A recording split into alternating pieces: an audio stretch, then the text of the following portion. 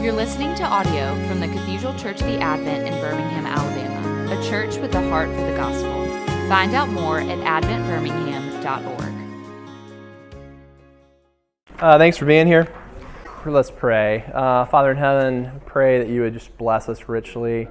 Pray that you would feed us with your truth and your word. I pray that you would give us patience and grace for our kids. Pray that you would humble us to know that we're not much better than they are, and we just hide our sin better.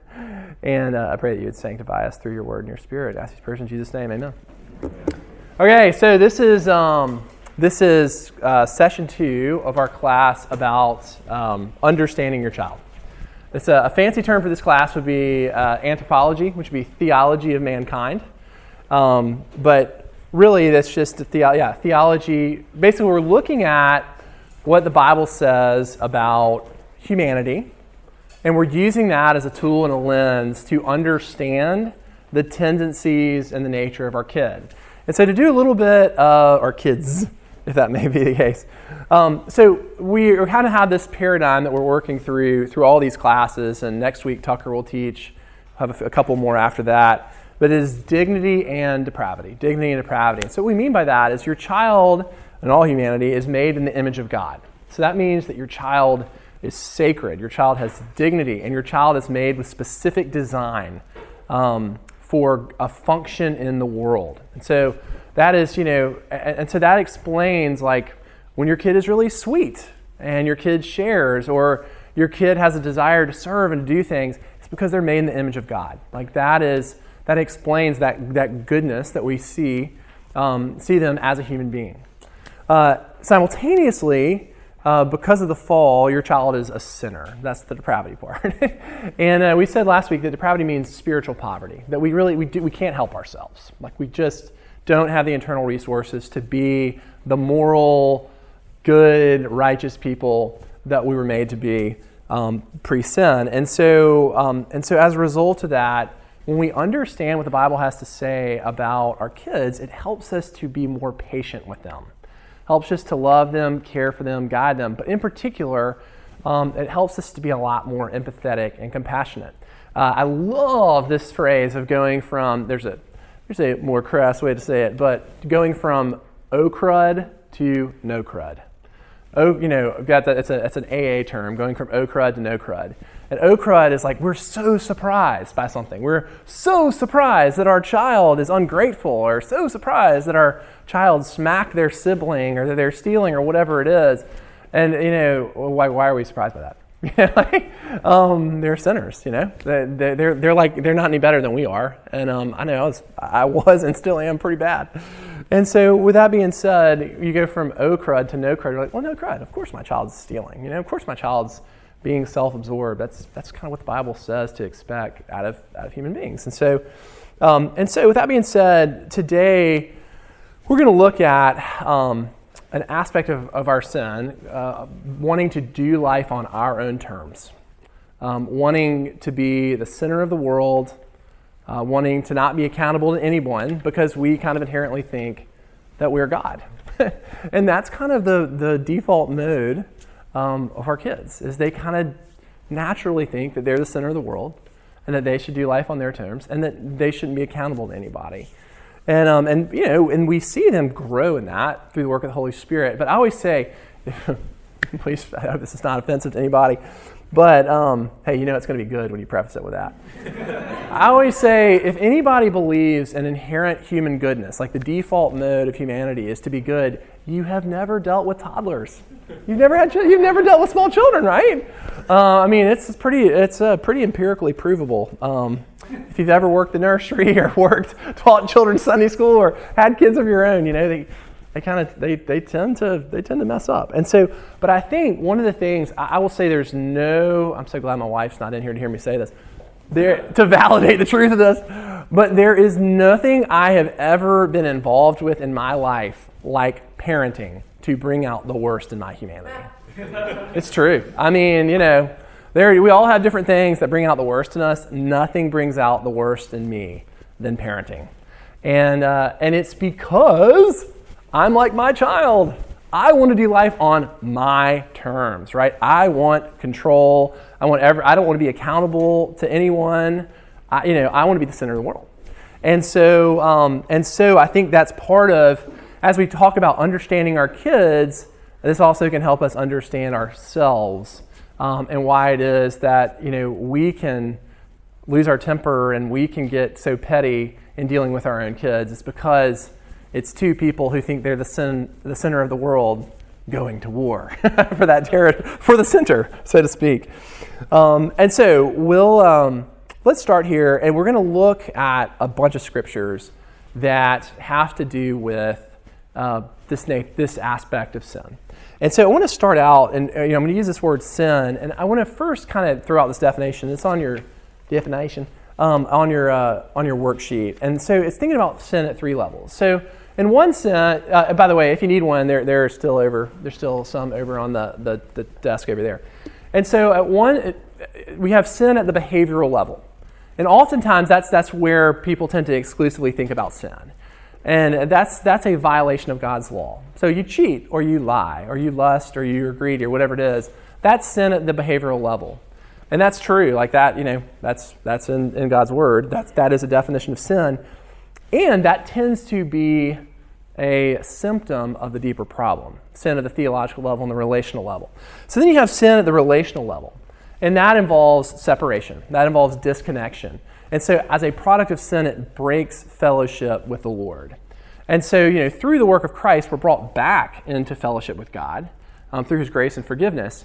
And we all know that sin creates distance in relationships.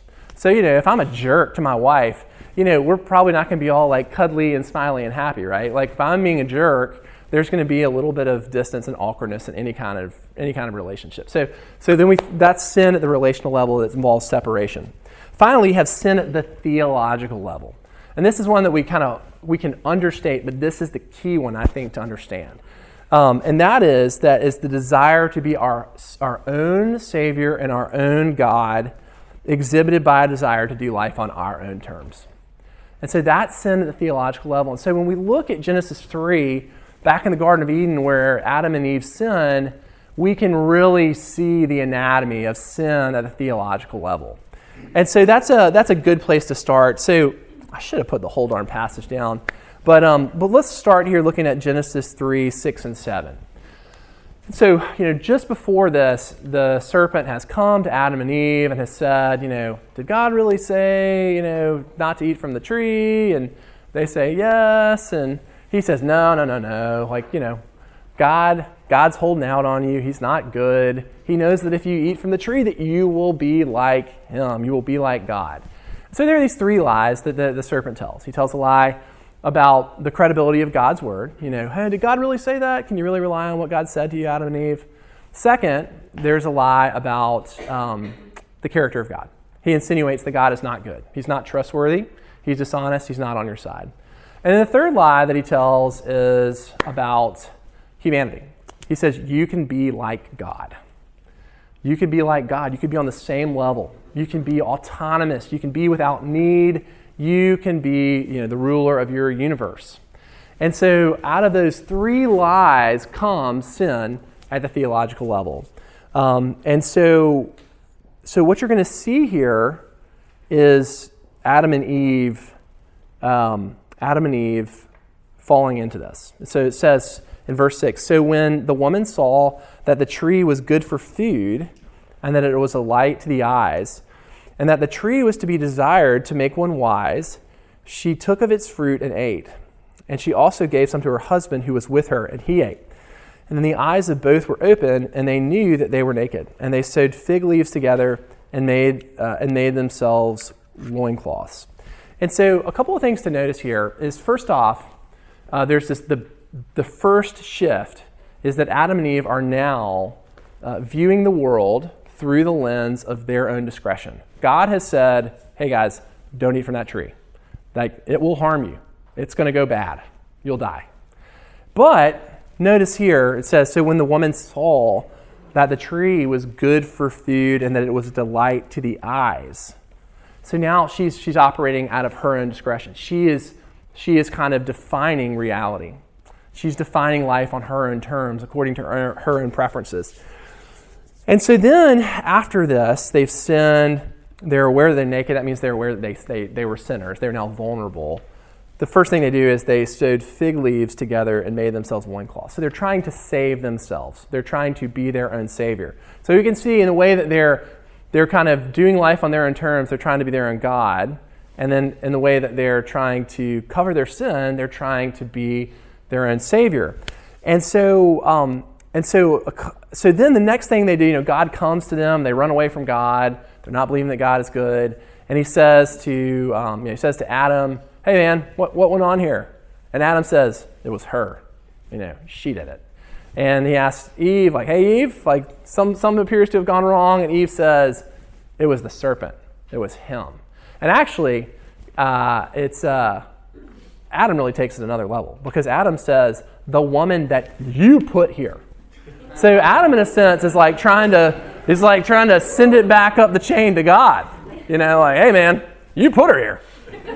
All right? And so you can kind of see three aspects of this nature of sin. One is they want to do life on their own terms. All right? That's a biggie. Second is they want to kind of be self-sufficient. They don't want help. They don't want the direction of the group. They want to be self-sufficient. And the last thing is they resist accountability.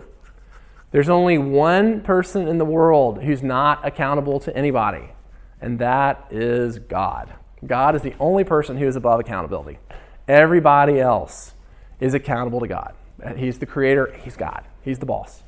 And so Adam and Eve, blame shifting is a reflection of the fact that they don't believe that they're accountable to anyone. They don't believe that they're accountable to God. They're above that. All right, so basically what we just described is all children, particularly from the age of 2.5 to 5. No, just kidding, or teenagers. But all that to say, it's we can see, not to say it's in a condemning way, but we can see lots of remnants and lots of evidences of that in our kids' behavior, right? So let's talk about this practically. So your toddler is testing. You tell your toddler don't do this, and your toddler is off to the races to do that very thing, right? Well, that's because they want to do life on their own terms. Okay, mom and dad, you have given me these terms. Poop on that. I'm going to do life on my terms. Second, you ask your child to do something. Hey, it's time to come to the dinner table. And you have been a good parent. You have told them. Now, I'm not personally speaking out of my experience here, am I? You have told them, hey, 10 minutes before, hey guys, wrap it up. 10 minutes from now, we're starting dinner. Okay? 5-minute warm. Hey guys, 5 minutes. Come to the table.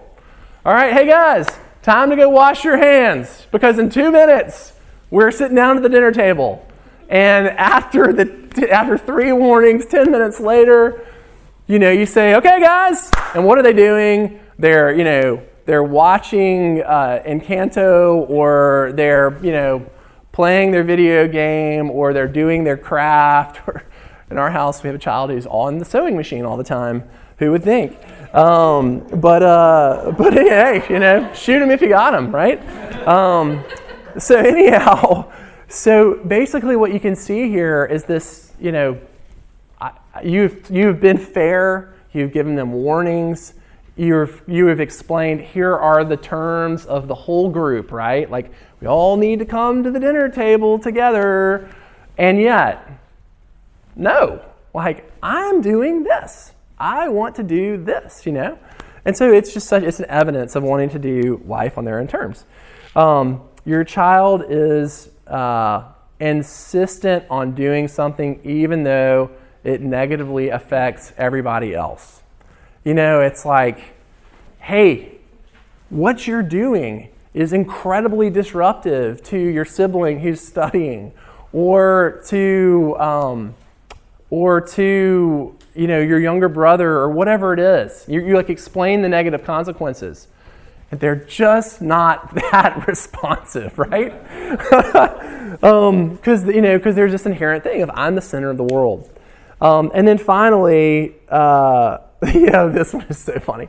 It's time to go somewhere, right? You've been working. Maybe it was time to go to church this morning, and you're trying to get everybody out the door, and like, come on, we're going to be late, and you can feel the anxiety, and they are dug in. They're absolutely they're not going to leave on because they want to do life on their own terms, right? And so this is where we talk about going from O-crud to no-crud. It is, I don't know about y'all, but the get out the door thing, that can absolutely send me postal. It can make me so mad, short of like literally dragging a child out the door, Don't call Child Protective Services. But all that to say, like, that this is where it can help us to kind of be a little more calm, because this is not surprising. This is not extraordinary or exceptional behavior. This is kind of their nature, and it's kind of our nature too.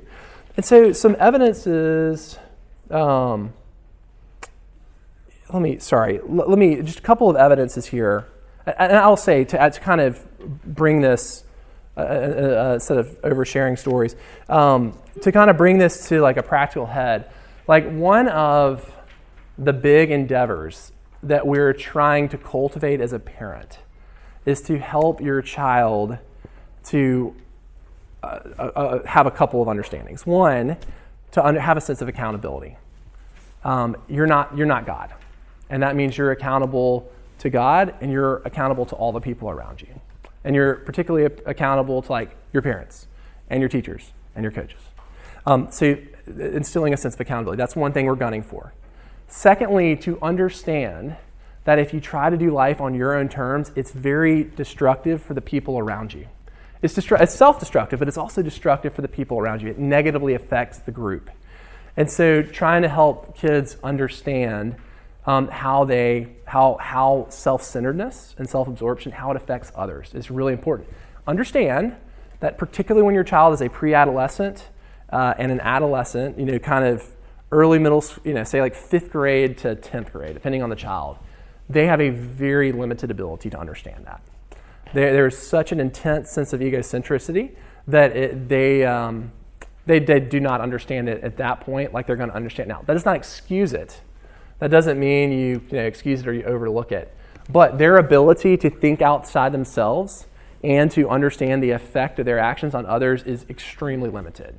And so that's why you kind of have to continue to hammer these things home and pray that the Holy Spirit does a work in their life to understand that. And then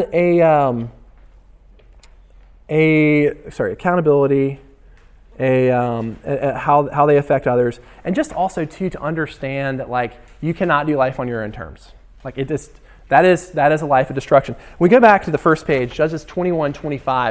If anybody here has ever read the book of Judges, it's a train wreck. Like, it is an absolute train wreck. I mean, the sin of Israel like gets worse and worse and worse and worse. To the last story, and this is not me being hyperbolic. Like, you have a prostitute who is cut up into multiple pieces, and her body is shipped throughout the kingdom of Israel. And that's kind of a crescendo. It's actually worse than that. There's some more bad behavior before that. I just don't really want to get into right now. But yeah, that's how dark things get in the book of Judges. Not a book to read to your kids at bedtime. But the last line of Judges, it says, "In those days there was no king in Israel, and every man did what was right in his own eyes." So everyone, particularly at the moral level, was doing life on their own terms. And doing life on your own terms it leads to such a lonely, broken, frustrated, unproductive existence. We have to do life on God's terms. And we have to do life on the terms of the group, the people around us that we're in relationship with.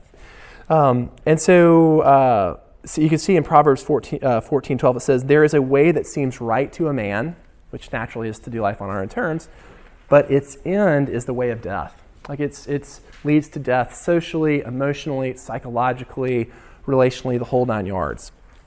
And so with that being said, with that being said, you see a couple of things that are emphasized in Scripture to this end of helping your child grow from this, from wanting to do life on their own terms and wanting to be the center of the world. And the first of that is there is a big emphasis, particularly in the New Testament, on submission to authority.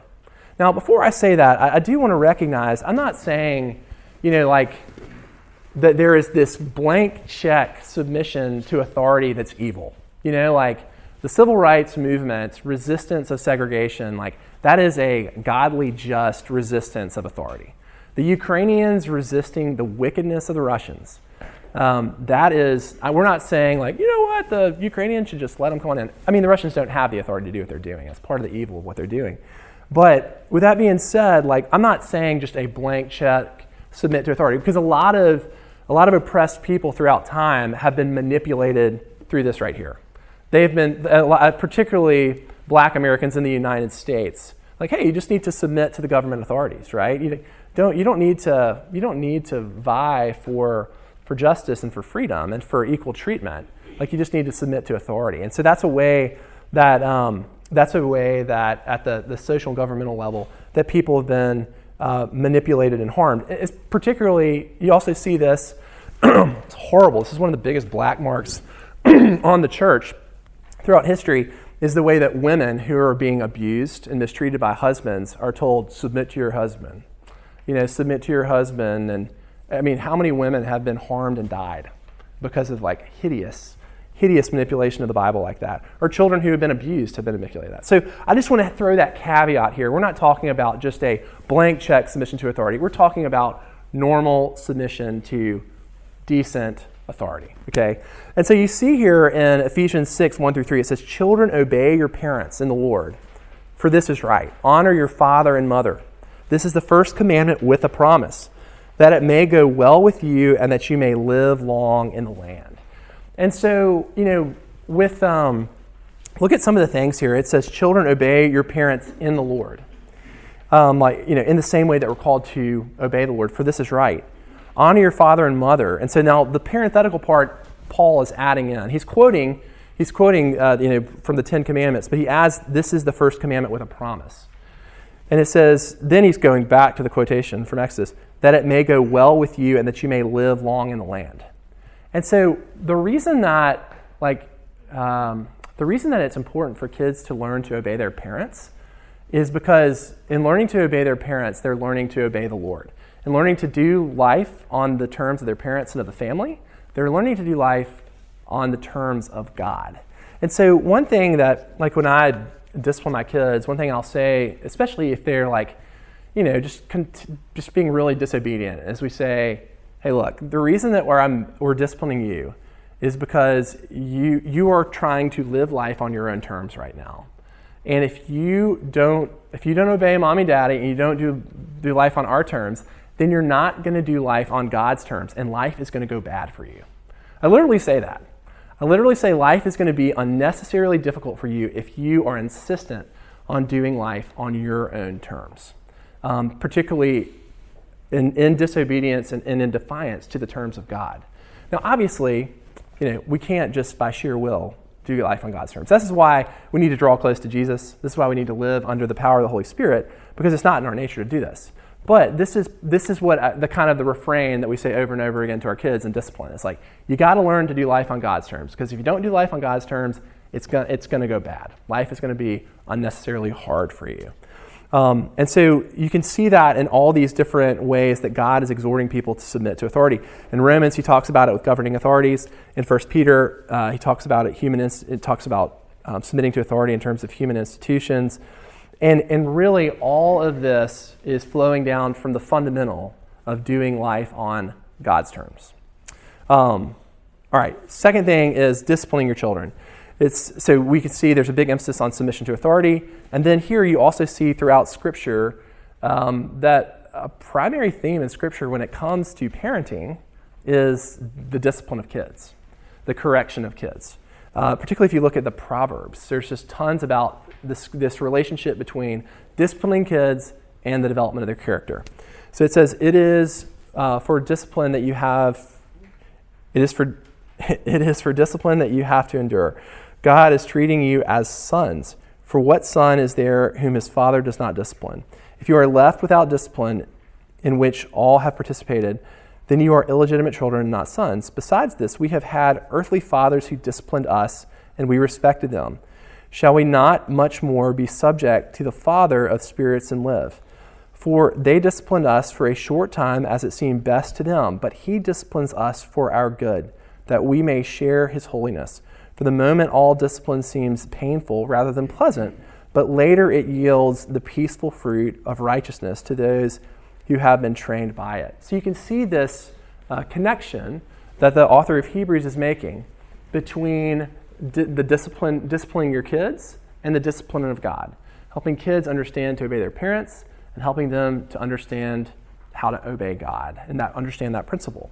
And so I'm not going to get too much into this, but you can see this is a real hot, trendy parenting paradigm. That's really good, though.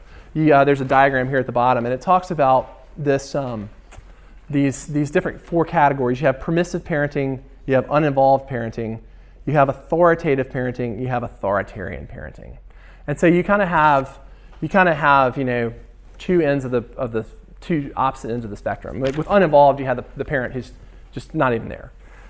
With permissive parenting, it's kind of like you let the kid do whatever they want. You let the family really revolves around the kid, and kind of does life on the kid's terms, and the kid is really disciplined and so on and so forth. On the other extreme, you have authoritarian parenting, and that is where it's really the parents wanting to do life on their own terms, run ragged and run wild. The parent basically wants the kid to comply, not because they care about the development of the child or the care and the nurture and instruction of the child. They want the child to do what they say to do because they're living unrepentantly and they just want life on their own terms. So it's not about loving the child. It's about the parent having life on their terms, and them being the center of it, not the kid.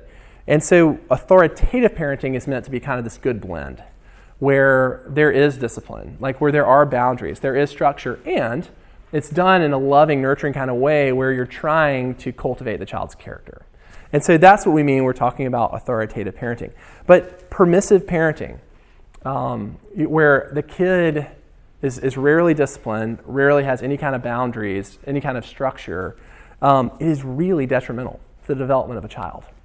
You see in terms of, you see a lot of the bad outcomes in terms of a kid's life. A lot of times that it's permissive parenting or uninvolved parenting that leads to that, because the baseline default mode that the child has of I'm the center of the world, life should be on my terms, it's kind of affirmed. It's affirmed, it's not interfered with. It's not corrected.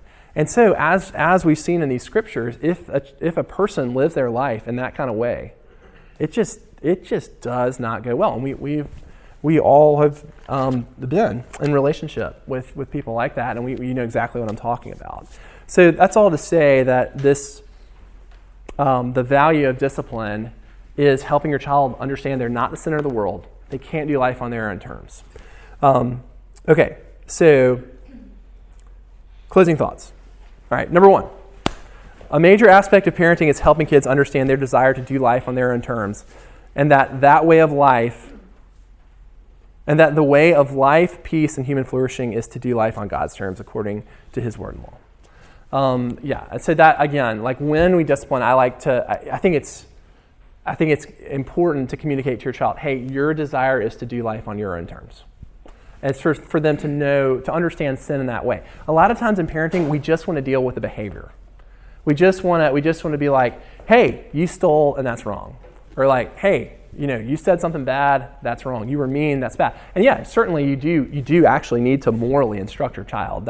You do want to address the behavioral level, but you also want to get down to the theological level to help your child understand that their behavior is a manifestation of their desire to be the center of the world. So we want to operate at both levels to help them understand the source and the manifestation of their sin. All right, second thing. The gospel and the character of God are key in this conversation. A reason we don't want to submit to God is because we don't believe that God is good. And the gospel affirms his goodness and love. So when we say, like, you need to do life on God's terms, we don't just say that, just do it because I said do it. We need to explain that God's good. Like, he's for you, and he has your best interest in mind. And so he wants you to do life on his terms according to his law, because he really cares about you. The reason that Adam and Eve don't obey the law is because they don't believe that God is for them. They believe that he's against them. And so the antidote, that's why the gospel is so key in this whole conversation. The gospel is reminding your child that, like, hey, Jesus is for you, and the reason we know that is because he died for your sins. Third, a major purpose of discipline is helping your child learning to do life on God's terms. If you won't obey mommy and mommy and daddy, you won't obey God. If you do life on your terms and not on God's terms, it's going to go bad, as I've said. You can see that as a refrain in my household. And so, yeah, we've already covered that, no need to expound upon that much more. Help kids to see the negative effects on all people when we do life on our own terms, not on God's terms. Kind of the myth of moral relativism. The myth in the culture, and this is particularly accentuated now, is that human flourishing comes when we can all do what we want to do on our own terms. Like, that's what freedom is. I'll be happy if I can do whatever I want to do. And that is just such a lie. That is such a lie from the pit of hell. It is so self-destructive. It is so not true. And so that's something that, whether it's things that you see in media, things that you observe in life, like that is a thing, that is a myth to address. Is that being able to do whatever you want to do, and being affirmed for it is not in your best interest. It does not lead to human flourishing. And then finally, this amplifies our need to examine our own desire to do life on our own terms. Daily remember the gospel and repent such that we live as humble servants. Yeah, I mean, as I said, like, part of the reason that this aspect of our kids' sin unhinges us and can really frustrate us the most is because this hits at the center of our own sin. I mean, they say like your awareness of your selfishness increases by like 200% when you get married, and your awareness of your selfishness increases by 2,000% when you have kids. Because it is such a death to life on your own terms, even at the basic level of your time. It's like, I used to come home from work and I would go for a jog, and then I'd take a shower, and then, we're like, oh, what are we going to watch tonight, right? And we're doing, and now it's like, it's like you really are, waking up in the middle of the night when your kids wake up, and you're, cleaning up, and it just, it's all, that whole discretion of your time, like, is gone out the door. And that is a real affront to our core belief that we're the center of the world. And so, but then it's magnified even more when you're dealing with people who really don't have any awareness. Like, they don't have any self-awareness, so that's their mode. That's just what they do. And the Holy Spirit has to make us aware of that in our own lives, and hopefully He does that for us more and more. But all that to say is, like, before we kind of take this to our kids, we got to really take it to ourselves. Take it to ourselves and understand and ask the Holy Spirit to help us repent from our default mode of waking up in the morning, wanting to do life on our own terms, for us to be the center of the world, and help the Lord lead us in repentance from that. So, that is all I have. Questions? Yes, Madam Norwood. Praise the Lord. That was a blessing. That was a total blessing. I have a friend, and he and I both used to coach swimming together, and he's like, I'm never coaching. And he would be a really good coach. I was like, tell me about that. And he's like, I need someone else to yell at my kid. And I know we kind of said it tongue in cheek, but essentially what he's saying is like, that is so good for your child to see that it's not just you saying this. Like, this is just the way the world works, And yes, like, that's one of those things where the theology of the cross is so helpful as a parent, because you're like, for your child to mess up, to get punished, to face consequences, that is the work of Jesus in their life. Hallelujah! Praise the Lord, it is! It's true, It is true. It is good for them. It is good for the cultivation of their character. And that's, again, going from oh crud to no crud. It's like, a lot of times our children get in trouble in those kind of ways, and we're like stunned, And it's like, no, your child is depraved, and they need, and the God's got to do a work in their life, And the detention story is a perfect example of that. That was very valuable. Thank you for sharing that. Sorry, I went a little over the top there. Yeah, I know what you're saying. Yeah, that's where you need the Lord's wisdom on the law and the grace, because God is holy and just. Like, he does not play, and he is kind and he's gentle, but we're human beings, and so towing that line is really difficult. And so that's where we really just have to rely on the wisdom of the Lord, on how it is that we're firm and that we're calm and kind as we do it, And that's why the repentance from our own self-centeredness is so key. Yeah. I mean, I would say that 15 years ago compared to today, I think one of the things that accentuates this in our kids is that, this is going to sound a little bit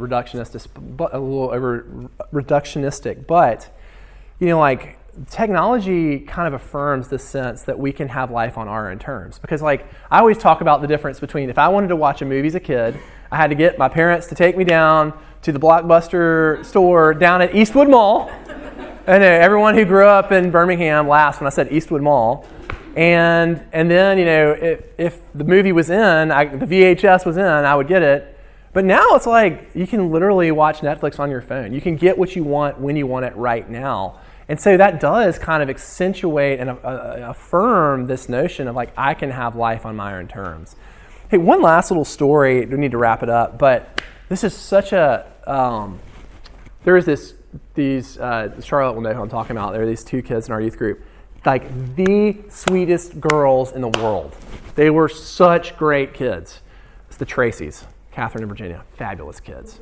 And one of the cool things about my job is I've observed, there's kind of this proof is in the pudding thing with some of these kids. And I'll go to the parents and hey, what's the formula here? What's the recipe? There is no formula. There is no formula, but you do get to observe a lot of parents handling difficult things in a good way. Anyhow, so I asked this mom, I'm like, hey, and this mom is super sweet, really nice lady.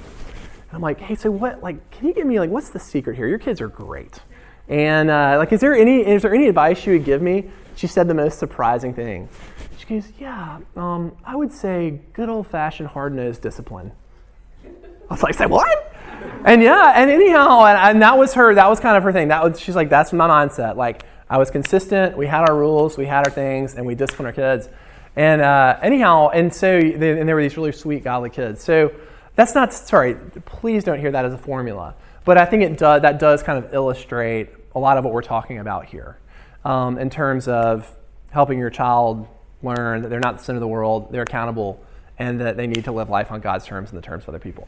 I'm over time. There are children who look like they're about to break down the door. Let me pray. I'm going to say a prayer for us. I'm happy to stay around and talk. Jesus, thank you. Thanks so much that you meet us where we are, and that you're so kind and you're so patient with us. And help us, Lord, to see the log in our eye before we see it in our child's eye. Help refine us, Lord, and Lord, let us too put the burden on your shoulders. You're the Savior and the Lord of our kids' lives. You love them more than we do. You're far more capable than we are. So help us to prayerfully trust you. Trust you, Lord. I ask these prayers in Jesus' name. Amen. Thanks. You've been listening to audio from the Cathedral Church of the Advent. If you live in Birmingham or find yourself visiting, we hope you'll join us at one of our Sunday services. Find out more at adventbirmingham.org.